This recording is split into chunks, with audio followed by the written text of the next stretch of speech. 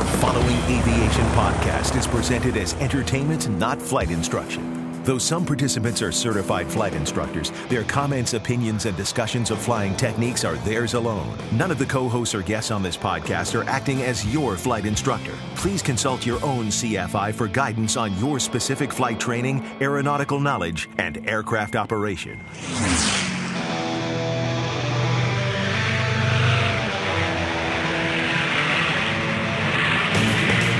This is the Stuck Mike Avcast, an aviation podcast by thepilotreport.com about learning to fly, living to fly, and loving to fly. Episode number 49, Puppy Puke. Listener questions about radar and instrument approach lights. Currency versus proficiency. Our picks of the week and more coming up now on this edition of the Stuck Mike Avcast. Now, here are your co-hosts, Victoria Neuville, Sean Moody, Rick Felty, Carl Valeri, and Len Costa. Hello and welcome to this edition of the Stuck Mike Avcast, episode number 49. And joining me on the show today are my favorite group of aviation transients, starting with our first transient, Mr. Carl Valeri. Joining us from, which studio are you in today? Are you in New Jersey? I'm in the southern studio in sunny Florida.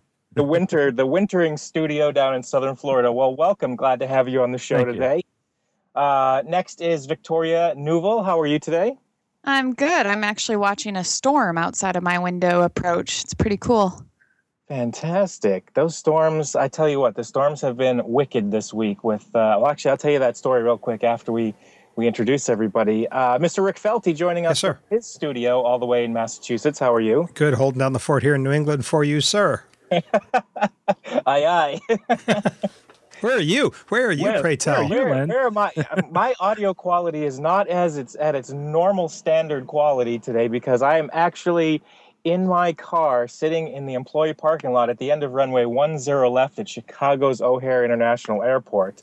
I've heard of that. Yeah, little story that goes along with that, as a matter of fact. Between tornadoes and thunderstorms and spending time in the men's room with my closest friends and strangers at the airport in Arkansas because of a tornado siren. It's been an interesting week with flight delays due to weather, and so I just got in very late, and this is how it's going to go. Oh, we've got an airplane taking off now. Awesome. An American Airlines 767 bound for who knows where. Bon voyage, gentlemen and ladies. Okay, back to the show. But wow. That's cool. Yeah. So I'm going to be I'm kind of going to be shy and tuned out in the background today because I will actually have to concentrate on driving home. But I did want to mention that our host, our guest co-host, our additional co-host, Mr. Sean Moody, is not able to join us tonight. Let's do the pre-flight. But we do have a fun show of topics to get us through anyhow, starting with a couple of announcements from Carl. Actually, I have 4 of them. I'll try to get through them quickly because June is an exciting month for air shows. And the one that I'm going to start off with is actually at the end of the month, June 29th. It's in the Los Angeles area. It's called Lakeview Terrace, California. I don't know exactly where that is, but it's somewhere in the Los Angeles area at Handsome Dam Sports Complex, and it's the American Heroes Air Show. I like to always give a shout out to that because it's one of the few free helicopter shows out there, and it really promotes aviation both in the military and also in the police forces. So definitely get there and take a look at that if you're on the West Coast. Now, coming to the East Coast, let's do this. We're going to go transcontinental here. We're going to head on over to Teterboro, New Jersey. And at Teterboro, New Jersey on June 15th and 16th, this is Father's Day weekend, and there's lots of air shows. But if you can make it out to Wings and Wheels Air Expo 2013, there's going to be a lot of World War II airplanes out there in Teterboro, New Jersey. Teterboro is like the busiest general aviation airport out there, and they have this air show that is just wonderful and a really cool aviation history museum. So if you get a chance to take a look through there, again, that's going to be in Teterboro, New Jersey, and that's going to be at the New Jersey Aviation Hall of Fame in Teterboro, New Jersey. It's Moonachie, I think is the name of the town also. Now, if you're in New Jersey and you're there a week prior to that, there's another neat event, which is actually the first B-25 that I actually volunteered on. It's called Briefing Time, and it's part of the Mid-Atlantic Air Museum And they have this thing called the World War II weekend. And it's a gathering of warbirds they had this year. And it's June 7th, 8th, and 9th. And they'll have briefing time, which is a B-25. And they'll also have all sorts of reenactors walking around. As a matter of fact, it wasn't last year, a couple of years ago, I can't remember when, I actually had lunch with General Patton. And it was awesome. I sat next to him. He's just a neat fellow. But these people really get into their roles, and sometimes you feel like you are part of that airfield. The coolest thing is they actually have like buildings made up just like it was back in World War II in Europe and the United States, et cetera, and also in the South Pacific. So if you this is a neat event to bring your father to. Again, that's right before Father's Day, but it's 7th, 8th, and 9th. Now, the next event, okay, so that, again, is going to be in Mid-Atlantic Air Museum. Didn't say the airport, though, on that one. It's in Reading, Pennsylvania, which is more in eastern central type of Pennsylvania there. So Reading, Pennsylvania. The next event, which I think is one of the events I've been wanting to go to, one of my favorite events to watch from afar, because all the aviation podcasters and radio folks are going to be out there. David Allen with Other People's Airplanes, Airplane Geeks will be out there. There's going to be the folks from Florida with Flight Time Radio. They will all be out there reporting. Unfortunately, I can't make it. Maybe one of us will be there. You never know. It's Become a Pilot Day, and that's over at the Smithsonian National Air and Space Museum at the Udvar Hazy Center right next door. And I have a couple of friends that actually fly in this every year. One's bringing a Stearman in, and they have air shows, they have lectures, they have all sorts of tours, book signings, activities for the kids. It really is a family event, and it's terrific. You don't have to, want to get up in an airplane and fly, although they're trying to promote becoming a pilot. They just want you to get out there and just show your passion for aviation, because so many people are into this. And the people that have been out there in the years past, again, the Airplane Geeks, they've done a wonderful job reporting, so they definitely will be there this year. I was actually invited to come to do some interviews. Unfortunately, with my new job, I'm low man on the totem pole, so I won't be able to make it there. But I'm not sure if any of us, that's going to be my last event that I talk about. If you get a chance, go to the Smithsonian Air and Space Museum, and you'll click on Become a Pilot. We'll have it, all these things I talk about will be in the show notes. Cool. So that's 4 different things. Wow. Whew, that's a lot. That's a lot. June is crazy. It is. June is one of the. Oh, it is. It's hard to decide which air show you're going to go to. I mean, you could take a stone and throw it. You probably hit an air show. Wow. Maybe. So I was never heard that. That's great. I've never heard anyone say that before. Maybe. So I'm not entirely sure if I'll be able to make that event, but that was one on my list that I was planning around my work schedule. So I'll be finding out here in the next few days my availability. And I did want to actually interrupt for a moment and give a disclaimer from a safety standpoint. I did say I was in the car, but I want you to know that I am driving safely with the handset on the console here, and I've got a wire going to the head and everything. So I'm 10 and 2, baby. 10 and 2. Interest to safety. I got the hands on the wheel. I'm concentrating on driving. So like I said, if you don't hear from me, it's because I might be busy honking and swearing in the traffic. Cool. Now entering cruise flight. Anyway, we do have, like we said earlier, we do have some fun topics for everybody. And I think, was it Victoria we were going to hear from first? We were going to talk about some things from Victoria. Yeah. I just wanted to give a little bit of an update, because I think when we first started podcasting, one of my first topics was flying with pets. And to that point, my only experience had been flying with Quilson, our hedgehog. And it turns out Quilson the hedgehog loves to fly. In fact, I think he prefers it over being on the ground, because he's much happier up in the air. But now that we have a dog, we took him up. And my original plan when we got a puppy was for him to fly around with us. And I wanted to work him up gradually to it. Start him in the taxiing in the airplane so he gets used to the noises and the vibration. And then do, just some pattern work. And then maybe, a little farther out and slowly work our way to big trips. Unfortunately, I found him and fell in love with him, and he would have been a 4-hour drive to adopt. So we flew to get him, and I came prepared. I got a towel to put on my lap in case he had an accident. I got some cotton balls to put in his ears because he didn't have his own headset yet. Got some toys and some treats to distract him. We flew over to this airport in West Virginia and picked him up and put him in the plane after we made sure he relieved himself outside. And he fell right asleep. I think most puppies, all they do is they play for a little bit and then fall asleep. And he slept for probably, I think it was an hour flight home, just fine. In fact, we thought we killed him because we landed and he was still just like deflated on my lap, like whatever. And Bob was fine because I was making sure the puppy was okay. And he's like, is he alive? And I was like moving his arm up and down. And finally his little tongue came out and he started like licking me. And wow. He was all right. So his first flight was no problem. And then we took him on another flight shortly thereafter, just around once we got his headset in, see how he liked that. And believe it or not, I think he knew once he got in the airplane that the headset made things quieter and it was much more comfortable than the cotton balls in his ears. Wow. What kind of headset? Like a regular aviation headset? It's a Mutt Muffs. Mutt Muffs, which okay. actually is my pick of the week. But yeah, we put those on and he knew it was quieter and more comfortable. So now, whenever the engine starts, I always wait till the engine starts because otherwise they're on, they kind of bug them. Once the engine starts, they go on. And he has been completely fine, enjoying every minute of it. Basically, as enjoying, I mean sleeping. The dog is never awake in the airplane.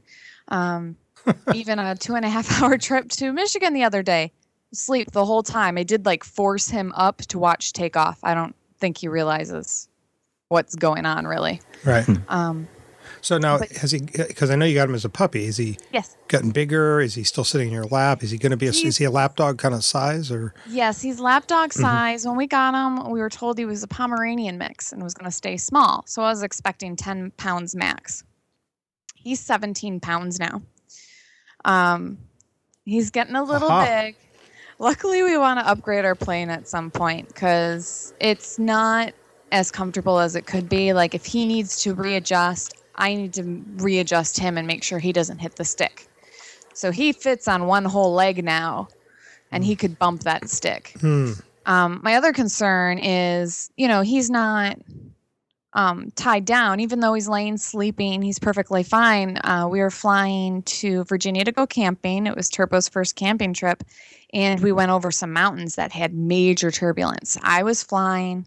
Turbo was on my lap sleeping, but we started hitting these bumps where our heads hit the ceiling twice. That's how abrupt it was. And I had to quickly say, Bob, take the plane, because I had to hold the dog. Wow. So, he's got a thing that can hook him up. Someone donated and gave it to us because their dog passed away and gave us all their flying dog stuff. So we have this nice little harness that can hook to the seatbelt, but we don't have a 4-seat airplane. Right. So that is a concern. I don't think I'd ever fly with him solo unless, he had his harness on and it was hooked up, because I've heard great things about dogs flying, just sleeping, just looking out the window and enjoying it. But I've heard other things where this one guy took his dog for a flight and he was fine taxiing. The second he took off, the dog flipped out and the guy had a lot of trouble getting down to land. Yeah. Wow. So there are some concerns. So turbulence, and it's always nice to have another person there. He's never had an accident until recently. I now have a doggy emergency bag, which I suggest everyone have. That first trip, I had his toys ready. I had a blanket. Well, now I want to also keep Purell and some Ziploc baggies. We were IFR, flying home from Michigan.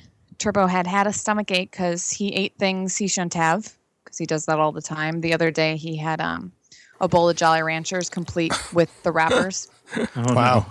Yeah, he's got an appetite. So that gives you an idea of how often, he can run into bodily issues. So we're flying along, solid IFR, and he starts to do the heaving. You knew he was going to throw up, and I was like, Bob, I forget if I was flying or he was flying, but I made sure Bob was flying, and I did all I could. I looked around. There was nothing to catch it in. So there goes my hands right under his mouth, and I caught his debris. and I wasn't feeling good. I had a stomach ache, so smelling that kind of made it worse. Yeah. And I had to like tilt it all into one hand and like try to reach in the back of the plane and find something to put it in. I had 45 minutes to still fly. Wow. And handful of puke. Luckily, I had some Ziploc bags, so I threw it in the Ziploc bag, found some water, washed off my hands, wiped it on an old shirt of Bob's, not mine. But it was solid IMC. He could not tear away from the controls to help me. Right. So I'm digging around, finding all this stuff with the pukes washing around in my hands. So I highly recommend, even though your dog is amazing at flying, he had flown at least 7 or 8 times before that with no issues. And you probably would have thrown up if we were on the ground, but I highly recommend having an emergency bag with, towel, Purell. Right. I really wanted that. Ziploc bags. Wow. Things like that. That's good. That's good. That's what I've learned. I bet. My last podcast. It's interesting as you were talking. One thing that came to my mind is like safety with an animal on the airplane. I wonder if anybody's actually done, say, a safety seminar on that. Because, gosh, like you said, you knew someone that the dog freaked out. It's what would really be cool. I have an idea for your next airplane, by the way. You should get a 182 and then take out the back seats and put like a big fence there, or like you have in a car. Put all your stuff in there and let the dog just wander around. Yeah, he'd just fall asleep. Yeah, put a big doggy bed back there. I think that's cool. See, 182 is too slow. So, I want something fast. Bob still wants experimental. I want some more seats. So it looks like we're going to have to like go crazy Lancer or something. Lancer, yeah. Awesome. Who knows? But safety is a good thing. I mean, he can be distracting because even just his cuteness is distracting. I find myself when he's in my passenger seat and I'm just driving down the road, I want to look at him because he's sitting there looking all cute and looking out the window and doing things. So especially when you're in the case like we were IFR, you have to concentrate on the task at hand, which is flying the plane, especially when you're in the clouds. You don't want to end up upside down with a doggy on your windshield. So, got to pay attention to the task at hand, and the dog is second. But you got to make sure the dog is secure and well behaved to, achieve all that. So. And I think your approach, what you said, for most people to, kind of step through it with increased, engine noise, all the different steps that would get a dog acclimated, except in your case, you didn't need to do that. I know. We got lucky. I mean, any puppy needs to get acclimated to anything, like just how they have to be socialized when you first get them. Everything's new and different to them. And, they explore through licking and sniffing and, things like that. So it, we got lucky, and I'm sure most pets will be just fine, but I always want to be prepared since my throw up incident. I don't want that to happen to anyone else. It was very uncomfortable. Yes. Yes. Good heads up. Yes. Hands up. Something. Handful of puke, by the way. Little known fact, band I was in high school. Are you serious? No, that's a Handful joke. Of puke. That's a joke. Sorry. Well, now we need to start one. Yeah, there you go. Yeah. Be a great band name. Handful of puke. I wonder if anybody's ever done this whole flying around with cats. I know you don't hear that too often. But if I had, I just got a new cat, just got a new kitten. Meow. And who knows, maybe one day. As a matter of fact, the reason I'm doing this, I'm actually recording in the living room, and I gave up my room to the little one so that they can acclimate to the house. But I was thinking, gosh, that'd be cool to take them on a trip. They don't like the car so much. I'm not so sure how well they do in an airplane. I'd be curious if any of the listeners would be able to comment on that. Have you ever flown with your cat, and how did they react, and do you fly often with them? That'd be kind of interesting to hear back. So if you have any comments, that'd be neat to hear those. Just send us an email. Hey, I'd like to hear that too. My cat's a scaredy cat. Yeah. Hey, so Len, what mile marker are you at? Mile marker. That's okay. Number probably 7 of 45. It's not. Right. It's not a terribly long drive. Right. But yeah. Anyhow. I want to, besides just the cats, I want to hear about other pets. I know Patty Wagstaff flies with her bird. She has a bird that flies with her occasionally, and we got the hedgehog. So like to see, snakes on planes or something. Need listener pictures.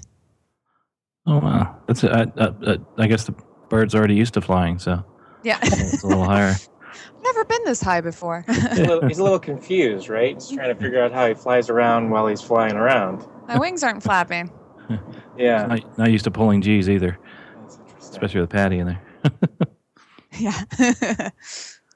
But if you look at, by the way, that Pilots and Paws, if you go to their Facebook page, they have all these different animals that they have pictures of. And when you said bird, I actually did. I found a bird. They have a picture of a bird, but primarily all I'm seeing is doggies, and they really cute pictures here. Really, really neat. So if you get a chance, check that out. It's at Facebook Pilots and Paws page. It's really, really neat. Happy kitties and happy cats and dogs and everything. Critters. Yeah. As a matter of fact, I think they were on was the Ellen DeGeneres show. Is that how you say her name? Yeah. Yeah. They were on Compassion is actually another, I guess, associated organization or whatever. So it's like pictures of rescue dogs. You ever heard of that? Compassion. So it's just a side note, but it's pretty neat because Pilots and Paws actually has some animals in that, and that was part of that show. Neat stuff. Well, I learned a new fact today. I didn't realize Carl watched the Ellen show. Ellen actually, is awesome. I know she is. I watched it. I just wanted to hear Carl say, "I like watching very Ellen." offended. I don't watch TV, so I'm not sure. That's why I couldn't get the name right. I know she's on. I've seen it, but maybe once I've seen the show. I'll have to watch it now that she's brought Pilots and Paws into the picture. So now I'll watch her show. So she must be good though. Popular show. That's so I am so out of touch. All I do is fly airplanes, talk about airplanes, think about airplanes. I know nothing about this Ellen DeGeneres show. What is that? I'm clueless. It's horrible. I got to get a life outside aviation. I really do. And eventually I watched Friends. I still haven't watched any of that. I actually disowned. Yeah, I know. I'll get there. I'll get around to it. Just having too much fun with aviation. But that's terrific, though, Victoria. I think that's cool that you guys get to fly around with your dog. That's like the ultimate. You bring your companion with you wherever you go, and what better way to do it than in an airplane? It used to be Bob. Now it's the dog. Yeah, Bob's been replaced with a Harrier. Animal. A cuter, more cuddlier little individual. They're both hairy animals. What am I talking about? Yeah. Notice how many times she said Bob and Turbo in this whole, podcast here. She didn't mention Bob much, but Turbo she did quite a bit. He has been replaced. He's just a husband. That's very cool, though. Awesome. Yeah, thanks. It's fun. Yeah, well, we appreciate the update. And I know, Carl, you actually did get some questions through some listener mail that we were going to talk about today as well. So why don't you share that with us? Yeah, actually, they're both IFR questions, and I had so maybe I'll go over one of them, and then we'll go on to maybe a little discussion here about getting ready for the summer, because that was actually, it wasn't a listener mail about getting ready for the summer. It was actually in person that we discussed this. But let me get on to the question that from a listener about some IFR flying. Let's go into some instrument flying. And the listener wrote in and asked about approaches and approach charts. And if you look on your approach plate, so you're doing the ILS, and I think he was talking about Sarasota, but it doesn't matter. We'll have some examples and some links to some runways, and I'll use Sarasota as an example in the links. But you look at a chart, and it's an ILS, and it says radar required. Okay.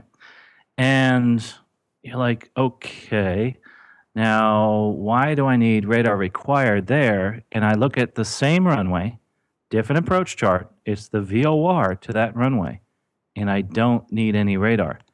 It might say DME required, or radar required. It might say both, DME or radar required, but it may not say anything. Now, the reason they put that symbol on there, radar required, think about this, and this confuses a lot of people. So again, you're looking at a chart and it says radar required, and you're like, why does it say that? Well, you have to remember that there has to be a way for you, as you're flying an IFR, to get from the en route structure onto the approach and actually shoot the approach, or the letdown procedure, as they say. So how do you do that? Well, you have to be able to navigate to a point in space. Well, with certain ILS approaches, there may not be that ability to get to that point. There may not be an ILS with DME. There may not be, and in that case, we have DME required, but there may not be any way to get from that in-route structure, say, to the outer marker. Okay, say there's no way to get there. Maybe there is no marker.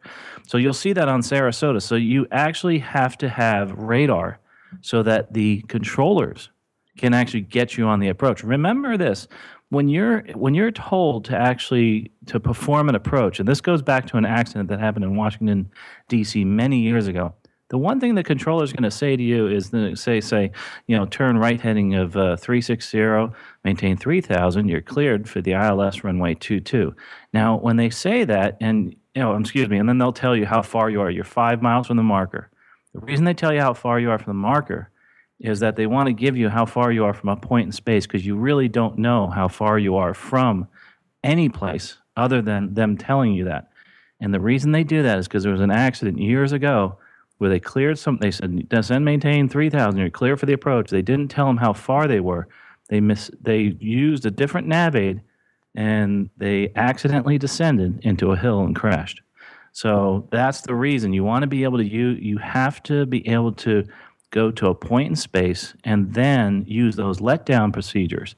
So let's get back to the VOR. A VOR does not need, usually, you don't need to have radar, because where's that VOR? It's on the field normally, not always. There are some that's not true, but you can actually pass over that VOR, you fly outbound, and you do a procedure turn, and then you come back inbound and land. Well, here's an interesting one, though. So that's why you don't see DME required on many, many VOR approaches. Well, people say, well, wait a minute, what if I don't have DME? Can I still do this approach? I mean, how do I know how far I am? Well, you know your ground speed, and you can actually time it it says to stay within 10 miles. Well, if you're doing 90 knots, a mile and a half a minute, you go outbound for a minute, turn left for a minute, and do a 180, come back in and intercept it inbound. You still stay within 10 miles. So again, getting back to that radar required, I'm not going to talk specifically to an approach, but in general, there has to be a way to get from the in-route structure onto the letdown procedure. And if you have no way of doing that on the chart, then you need radar, because you need a controller to get you onto the approach. Does that make sense? Crickets. Totally. Crickets. Okay. No, it does. No. So that's and does he have any questions, by the way, Rick or Victoria, on that one? Did I? No, I think you explained it well. I mean, I don't even fly instruments, and I get that was actually helpful for me, because I'm in need of an IPC and gonna start doing all that again soon. It's amazing how quickly you can become rusty. So having explanations like that versus just following the motions of what you're supposed to do, I think will be really helpful. And remember that radar required is usually defined in the TERPS, the Terminal Procedures Manual, and you can actually look at that TERPS online. But it's really interesting how they put these together, because there are times when you will see radar required and you think that you'll be able to navigate to a point in space, and you're like, no, I can see that. It's right there, but you really can't. So you have to look at that and see, can you navigate to that point in space to be able to do that letdown procedure? That's one of the reasons you have radar required in that case. Interesting, this question that came up was from somebody who was reading something I did a while ago about substituting a GPS for a DME on an approach, or just in general, that you can actually substitute a GPS as long as, obviously, if it's installed properly and complies with the regulations and the advisory circulars. So that was how that precipitated that question, as far as why does it say, radar required here, and over here it does not, and on a VOR and on an ILS it does. So that would be the main reason there. It's really, a lot of times you'll see in non-radar environments some way to do, say you'll see a holding pattern in lieu of a procedure turn, and you will actually be able to get down because you have an outer marker that you can navigate towards, as opposed to doing that approach straight in. Now, here's an interesting thing. that this is becoming a moot point almost, because so many people have WAAS and they have GPSs that can get them down. And Sarasota is a very good example of that. That can actually get them down to 200 feet using their GPS. It's pretty wild. You're doing an LPV approach, and I did one. Gosh, it was a while ago, about a year or so ago, into Sarasota, and it was just wild. Just being able to look up, and there you are, 200 feet, just using the GPS and no ground-based facilities, and just phenomenal. That's wow. So anyway, so I beat that horse a little bit there, but it's very important to know that is one of those questions you will get if you're getting ready for your IFR exam. Why do they have radar required on the charts? So the next topic I'd like to talk about, if everybody is okay with that, is talking I wanted to add something in real quick that I had learned, because you were talking about using DME with the GPS. It was something that I learned during my instrument instructor certificate. And we were using the Garmin 430 system there, and what I didn't realize for almost the first half of my training was when we were talking about DME on an ILS, and I didn't realize that you could basically pull up an ILS identifier as one of the nearest nav aids on the Garmin page. So when you scroll over to the nearest nav aids page, you can find, or you can tune in direct to an ILS frequency by putting in the I identifier from the chart. So if it's IGFK, you can actually input that into your GPS and get distance from that point. That was something that I didn't know for a while, and I learned that when I went through instructor training. Have you seen that, Carl, on the nearest page? Yes, I'm so glad you brought that up. Oh my gosh, great point, because there's an approach I do over in Lakeland with all my students where they'll ask me, well, how do I define this point? I don't have a VOR in my air. As a matter of fact, there was a plane I used to own.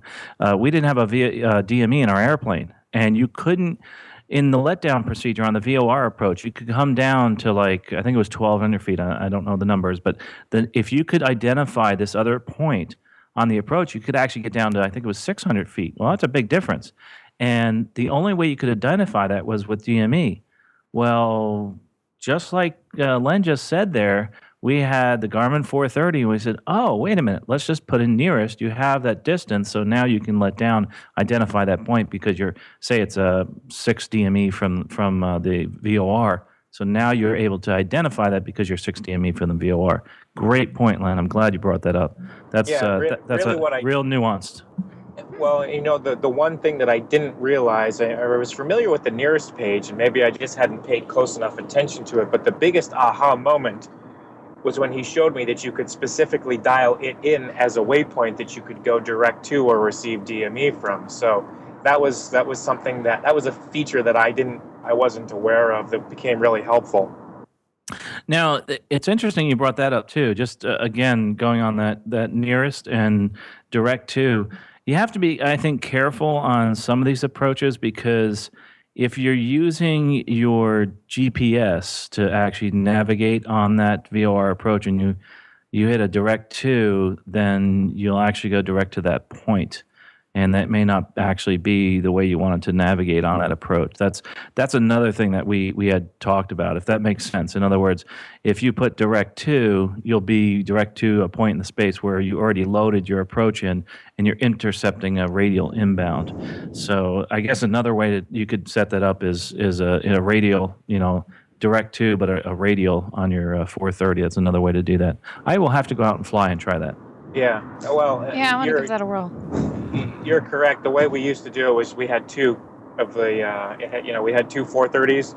So I would just go to the nearest page on the number 2, and as a backup while watching. So I'd always load the ILS into the GPS just as a reference. Plus, I would load in on the second 430. I would go to that nearest nav aid page and watch the DME from there as well. But yeah, you're definitely right where you don't want to accidentally go direct to, and then you're going to be off an actual published portion of the procedure, the charted procedure.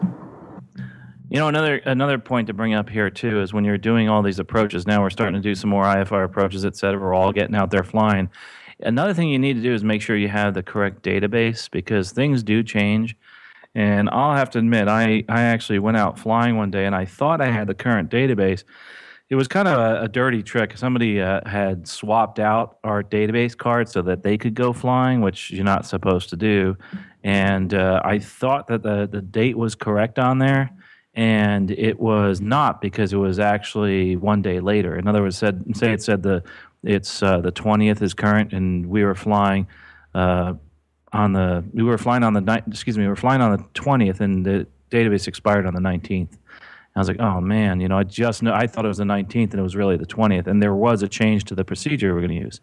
So that's very important also, to make sure you do have the correct database, and don't steal people's cards. That's the next point. Yeah. Oh boy, that was a tough one. But yeah, that's good stuff, Len. I'm glad you brought that up. Is how do you navigate to a point in space, and that's using your DME, and you can do it right off the VOR. Great stuff. But any other questions before we move on to the next topic that I have here? The next topic that I wanted to talk about a little bit here, or a lot, I should say. We are all getting ready to go flying. I know the weather's been good, and it's actually now that people are really starting to get into the air and starting to fly more actively. I'm noticing it at the airports. The one thing that I am a big proponent of, and I think any flight instructor or any good pilot is to become proficient. There's a big difference between being legal and then being proficient in what you're doing. And I know that Rick will kind of interject here too about his experience as far as not just becoming legal but proficient. You recently actually did a flight that actually helped you get a little bit more proficient. Yeah, a couple of weeks ago, there were two flights. A couple of weeks ago, I went back for a check ride, sort of a check out in the plane that I've flown for a lot of hours, but not in a long time, and that was great. And I wasn't far off from being pretty solid with it. It was pretty good. I learned a lot. I treated it like they tell you, like I tell people to treat your check ride, which is a chance to learn while you're showing what you can do. And so I asked a lot of questions, and it was great. So then a couple of weeks later, this just past weekend, I had an opportunity to go flying, and I was going to go fly myself, and then I had a chance to fly with a friend, and who is a pilot, and it was partly I've been spending time as a new pilot getting used to flying and trying to be proficient at it, but what I got out of flying with someone was that was just a comfort level of being back in the air, knowing that I was, that I could do what I knew how to do, but also that I had somebody with me who got what I was doing too. And so I guess what I thought that I would say to people about that is if you haven't flown in a while, or you're just, trying to get back into it, go flying with somebody, and especially go flying with a pilot that you are friends with, because it gets you right back in there. And what we did, this was Andrew Blanchard, who was the young pilot who's training at Purdue, that we did a show about, and about what that experience was like at college. And I'd never flown with him before. We'd only flown to meet each other in places, and he's just learned so much because he's put a ton of hours in a very concentrated period of time at Purdue. And you'll end up seeing some videos on my YouTube channel from that flight. And we split the cockpit, so he handled communications and I did the flying, and it was great. And I learned a lot from him. It was a great sharing time. It was just a really cool flight. So if there's a sort of message there, is as you're getting back into it, I would say, don't just drag a friend up to go flying, but maybe find a pilot that you can hang with, and that's a great way to get back started, because you're both, especially if you trust each other and know each other, you'll be checking each other the whole time and learning stuff and being ahead of the plane. So it was a blast. Great flight. Then we went down to Martha's Vineyard. And cool. Yeah, it was cool. It was an early season, not too crowded at all, which in a few months is not true. But It was great today, this weekend. It's interesting you brought that up, because a lot of guys that fly in, say, crew situations like Len and I do, we always have people checking each other. We're always, reminding the person next to us, or not always, but you try to, a little decorum here. You say, hey, listen, by the way, this is your heading's off, right? That type of thing. And I think that's really cool. Well, you hold each other to a standard. We're at about the same level of hours, although his has been so much more concentrated. But there was just times where I could say, how would you handle this? Or here's what I'm going to do. Is that what you would do? And we would, even in approaches and stuff, just it was just almost like a learning experience as well as just having a great time flying. And so it's good. I'm the greenest, kind of pilot on the show here. And so I'm still figuring out what works for me as a pilot with other people in the plane, not in the plane, frequency of flying, learning, and it was cool. And, we're going to do it again, or I'll do it with some other people, and I'll start to get back up there with people because it was fun, and it really got me back into it when I had been off for quite a while. Oh, that's cool. That's awesome. Yeah. And there's a video to follow, right? Or no? Right? Yeah, no, definitely there will be. There's probably, I think that's the next one. So look up recent sort of May timeframe. If you go to my channel and look for some recent stuff going to Martha's Vineyard, that'll be us, and you'll get there. Great radio work. I mean, he's really learned a lot about efficient. It was right on, and it was very cool to listen to him do that, and definitely gonna put some videos up. I would say that what was interesting is I used to land for a long time in the last 5 to 10 flights. For the Cessna that I fly, I've really gotten the speeds down pretty nicely. I know why I'm doing what I'm doing, and so the landings have all improved. It's all gotten better, and even with a lot of time off, I knew I was better at it than I had been, say a year ago, whatever. And often in the early days of learning to fly, I remember that I would always just come in fast and high because I think it felt safer when you're a student. That's probably universally true. I don't want to get too slow, and those trees look big, and I think I'll be up here higher. And what was funny about this weekend, and in watching the videos, you'll see these very low powered approaches. I mean, it was very flat, and I was not as high. Part of that was because how I approached, and I learned something from that too. So the next time up, I'm going to try to have a slightly steeper angle heading in, but and it didn't seem low. It seemed low, but it didn't seem dangerously low. But as I look at the video, it's like, oh, that was a little lower than I thought. So we'll correct that next time. So that's sort of just, I was comfortable and it was working, but it's definitely different. And I've learned some different things. And every time, it's a new experience and you learn something. So, and great to have another pair of eyes there too. So. Well, Rick, you always have a bunch of eyes in the cockpit. Your cameras are everywhere. Right. Well, it's fun. And I love looking at them again because that's why, I can go, oh, interesting. I didn't realize that had happened, or that I would, I didn't see that at the time because I was focused on this other thing. So it's fun. Sometimes the pre-flight takes a little longer, but that's a whole other show. That is. I want to see Rick now get into the business of making instructional videos. I think that should be a topic. Okay. Yes, it should. How to do videos in the plane. Yeah. I have yet to make a decent video that's not involving me holding a camera, sticking it out somewhere. So. Yeah, we could cover a bunch of things. Len and I both have a bunch of experience with various.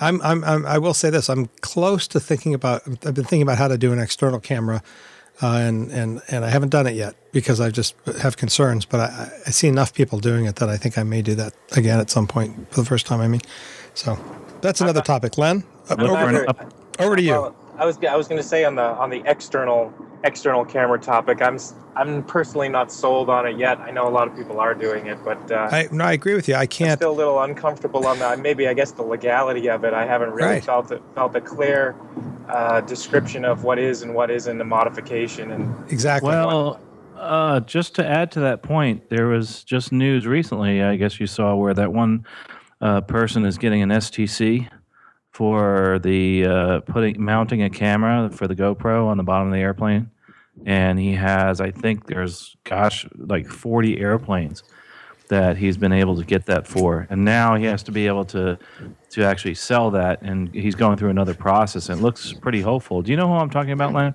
Maybe anybody. I think I have an idea, but I haven't heard about it, so we could talk about it offline and get some facts before we share anything. But that would be. It's not approved yet, but it's almost that's there. why I'm saying, we don't want to talk about anything that we don't have the proper facts on. But that would be, that would be the no-brainer.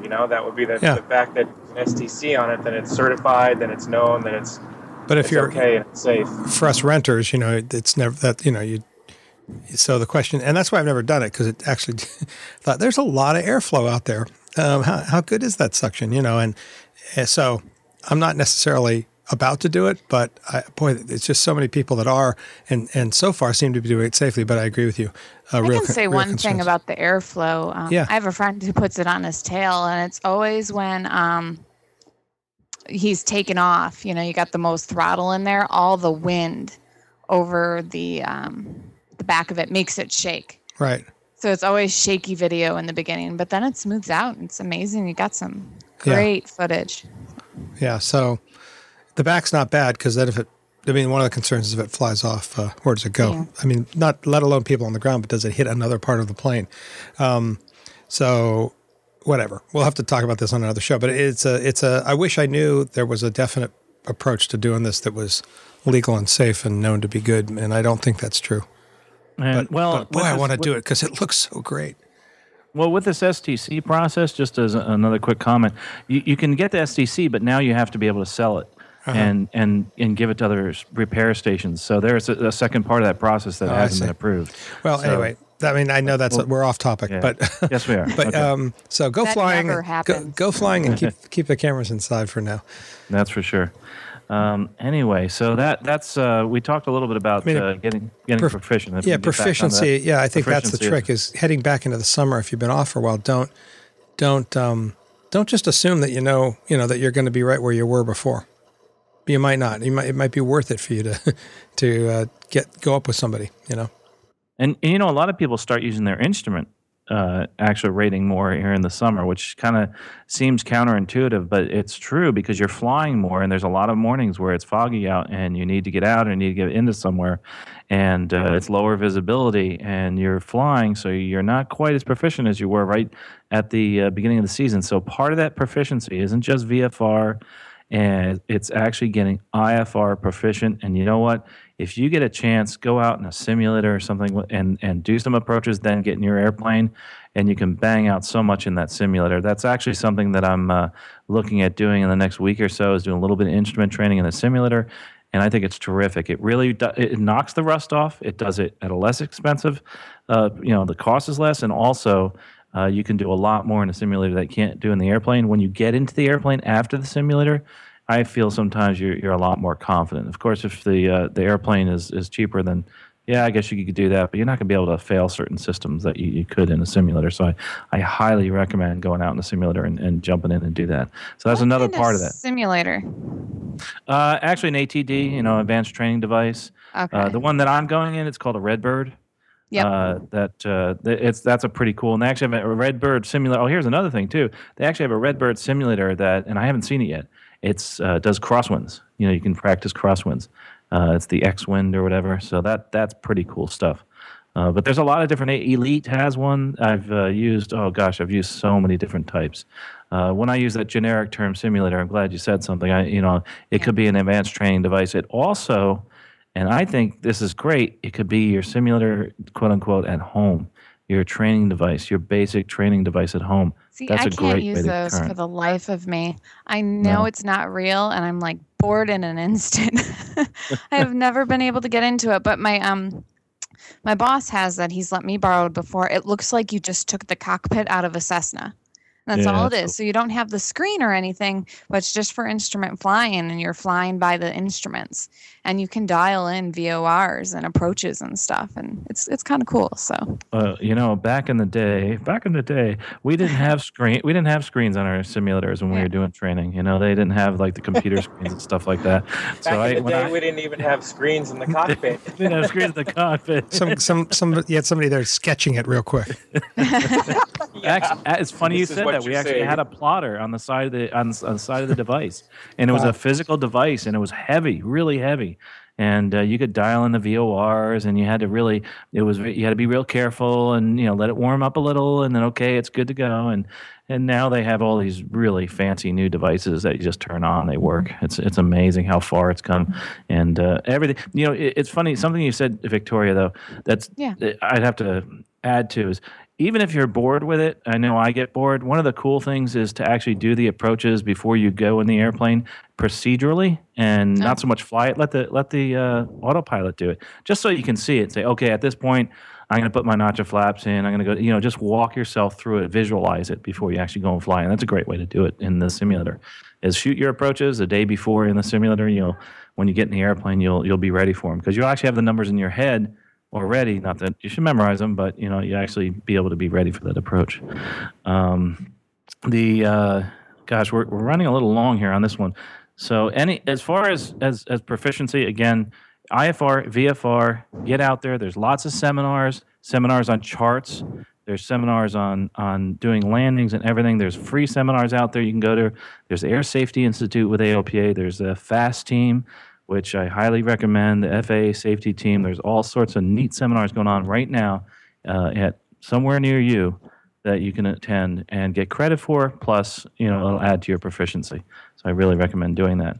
I have one more quick topic. I know we're getting a little long here, but the one last topic I want to talk about is an IFR question, quote unquote, but it comes from an airplane spotter, and it's Dave Abbey. He follows us on Twitter. He's a fan of the podcast, and he had asked a long time ago about those flashing lights on the approach lights at the airport, because he sits there and watches, and they're like some people call it the rabbit. It's a sequence flashing light is what it's called. And it's these strobe lights that go from way out on the approach all the way in, and it allows you to better align with the runway visually as you're approaching. And they're called the SFLs, or sequence flashing lights. Here's the question, and this is that was posed to us. If the sequence flashing lights, and this is an IFR question, are not working in the approach light system, say it's an ALSF2, these are different types of approaches we're talking about. If the sequence flashers are not working, do you take a penalty? In other words, do you have to raise the minimums, the visibility for that approach? And actually, the answer we came up with is no. We've actually been going round and round with the FAA on this one because it's very, very difficult to find an answer to that question. But no, it's this from everything we've discussed and all, it's maybe part of that system, but it doesn't have to be part of the system. Those sequence flashers. So Dave Abbey, thanks for that question as far as what those lights were. They're called the sequence flashing lights, and they just lead you down into the runway. And the way that they flash, it's like following a rabbit. That's what they call it, the rabbit. So when you're actually landing and you're in the air, you can watch it going. Have you guys ever seen the sequence flashing lights, by the way, Rick? Yeah. Oh, yeah. Yeah, I think I know what you're talking about, yeah. And those are, you would think that, see, here's an interesting rule. It says that you have to have all portions of the approach light system working, or any of the lighting systems working. But are the sequence flashes part of that? And everything we've read and all the discussions I've had with the designated pilot examiners and also with the FAA says no. I am waiting, though, from an official answer from the FAA on this question, from not just a verbal one, but they're going to give me a written answer as to this question. Do I need, or do you need, if you're using an approach light system, do I need to raise my visibility minimums? When you look in the approach charts, you actually see on there that you have to change your minimums if certain elements of that approach is not working as far as the lights are concerned. Say your touchdown zone lights aren't working, your center line lights aren't working, your approach lights, your whole approach light systems are out. Usually you have to raise your minimums. In other words, it's not a half a mile anymore. Maybe it's going to be 3/4 of a mile, or you might need a mile visibility. That can make a huge difference if you're landing in a half a mile visibility. So this is something that we came up with. The answer is that no, you don't need them. I am getting an official answer back, and I will come back with that. But I did want to get back because Dave Abbey's been very patient. He asked this question like a month or two ago, and so I definitely want to get back to everybody. Even if you're not a pilot, Dave's not a pilot. He's just so interested in airplanes. So we like to hear questions from everybody. So the sequence flashing lights, do you need them for the approach? No. And again, we're going to get an official answer from the FAA. And that's all I have for them. You're actually going to get an official answer. Well, actually, it's funny because they put off the question and the answer to it. It's like the other one that I've been asking is, I'll bring it up, but is flight instruction considered commercial flying? And at different FSDOs, you will get different answers. And certain FSDOs say yes, certain say no. I say no. But we can get, that's a whole nother topic for discussion that we can get into on another podcast, et cetera. But we'll go there some other day. So again, sequence flashers, now you know that. Radar required, you know a little bit about that. And getting proficiency before you head out there and start really flying a lot this summer and flying to those really cool fly-ins and air shows. All the ones happening in June, by the way. June. Everything's in June. Our picks of the week. Fantastic. Well, let's move along over to the picks of the week here. And this is where we get to share some new products so that we've either stumbled upon or that we've used before and that we want to share with you. And we'll start with Victoria. You did mention the Mutt Muffs. In fact, I almost thought that you might have used them during your original discussion on flying with pets, but you're saying Turbo really enjoys them. Any feedback as some do's and don'ts for Mutt Muffs specifically? Yeah, actually, I looked up my pick of the week and I talked about doggy-friendly places to fly, but I think I mentioned the Mutt Muffs before that I would look into purchasing them. So now that I have them, they're a little weird to get used to because it's all Velcro on the top and bottom. Takes a little adjusting to get it perfect on the dog because every dog's ears are different. Turbo's ears stick up. Some dogs have lopsided ears. Some dogs have straight up ears. So it takes a while to get the fit right, but once you have the fit right and your dog stops growing, it should be as easy as, strapping it on, and he loves it. He doesn't care. He doesn't even try to take them off because he knows that, it's quieter. So it obviously makes a big difference from him in the airplane. Now they just need to invent microphones so he can hear us when we talk to him. Yelling isn't working or speaking loudly? A little bit, yeah. I think he just wants to ignore me. But I think it would be super cute if he had like a little, it could even be made out of rawhide, like a little mic there. So it looks like he can talk to us. But well, there you go. There's your $1 million idea. There you go. I'll just have to join in on the Mutt Muffs community here. You can actually, they have a list of all the retailers where you can buy them at safeandsoundpets.com is the website that tells all about them. Aircraft Spruce, Sporties, all kinds of places carry them. I've seen them at Oshkosh. So they're pretty popular, go to all the trade shows and, have been really helpful for dogs to fly. Cool. Rick, tell us about your pick of the week. Yeah, just recently was doing some planning and looking at various bits of information about the flight we were going to make, and I was reading through and looking at different places I could find different bits of information. And one of the things I went looking for was NOTAMs, just to see, I wonder if there's an easier way to do this. And of course, there's an app for that, and so I went and got it. I would say it's a little more than I would have wanted to pay for something so simple. It's not 99 cents; it's like $4.99, which I think is a little overpriced, but. It's a very basic app. You type in where you're leaving and where you're going and what your alternate is and say, go. And it will then show you all the NOTAMs on that route, airport to airport and in between. You can specify various features of the buffers, like 20 nautical miles, I think, on either side of the track. And it's just a solid way to say, here's all the stuff that's going on in this, of this type on your route. And I thought it was kind of cool, and I like it. So wish it was slightly less expensive, a bigger recommendation if it were. But it's called NOTAMs. Just look up NOTAMs, NOTAM, small s, and you'll find it. And it's an iOS app, and it's simple enough, though, that I bet it's out there for everybody. And that's it. So what was the price? Android? $4.99. I bet you it's there for Android. I can look that up while someone else is talking and let you know before we're done. I can too. Yeah, I bet you it's too simple to not. It's just pulling data, but it's So I bet it's out there for everybody. Well, it's funny how I think on the last show I mentioned that app that I was using, My Radar Pro, and that came in extremely handy this week. I didn't realize that to get some of the weather warnings, it was as an additional paid feature. So I actually went and bought, it was like $3.99, and I paid for the weather warnings feature because I was watching this week when we were in Arkansas and Tennessee. I was watching the SIGMETs, the convective SIGMETs, and I was watching the weather warnings for the tornadoes and the hail. And I didn't have that information previously. When I went to go to it on the application, it asked me, would you like to purchase this? And I was like, well, I don't really want to purchase this, but a tornado is headed my way, so okay, you can have my $3.99. Hey, that's a good price. So that was something I learned, but I did actually want to briefly talk about a new item that I saw.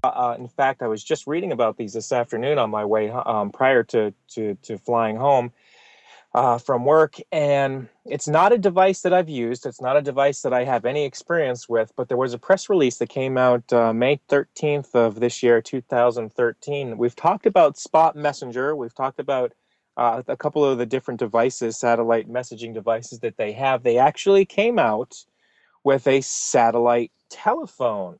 Now, I don't have any specific use or knowledge about the particular device, but I thought it was cool that they were coming out with an additional device, an additional communicator. Right now, the price is $499, and it's going to be operating off of the same satellite network that they currently use for the messengers, which, if I don't quote me, I think it was called Global Star. I guess there's what I've learned today actually was there's a couple of satellite networks for telecommunication purposes. One is the Iridium system, another is Global Star, and I think the third is Inmarsat.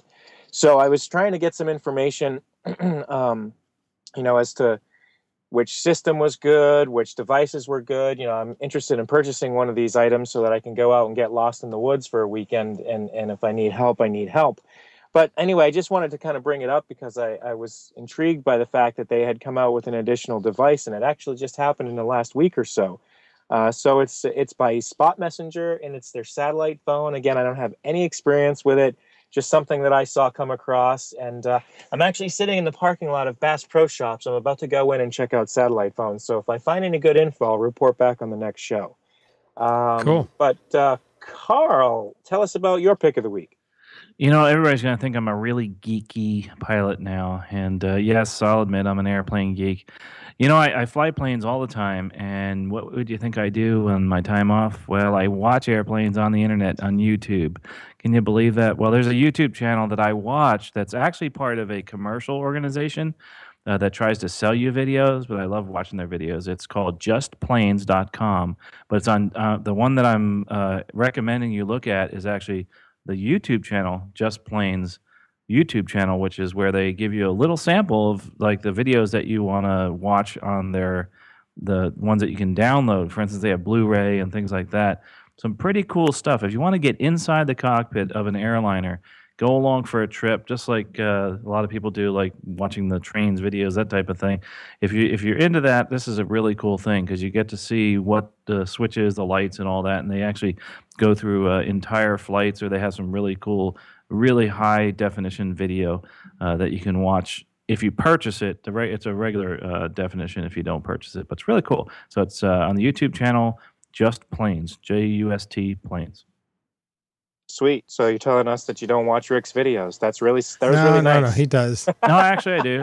I watch not all of them. Boy, Rick, you have more videos than some of these commercial producers. Yeah, you really do. You've done quite well, extensive this last, now I'm back sort of, I was milking it for a while there because I just wasn't getting up in the air, but this is going to be fun to start doing it again. Yeah, it's awesome. Can't wait. Yeah, it's fun. Yeah, it is fun. It's fun to see what other people are doing. The after landing checklist. Victoria, tell us how folks can get in touch with you.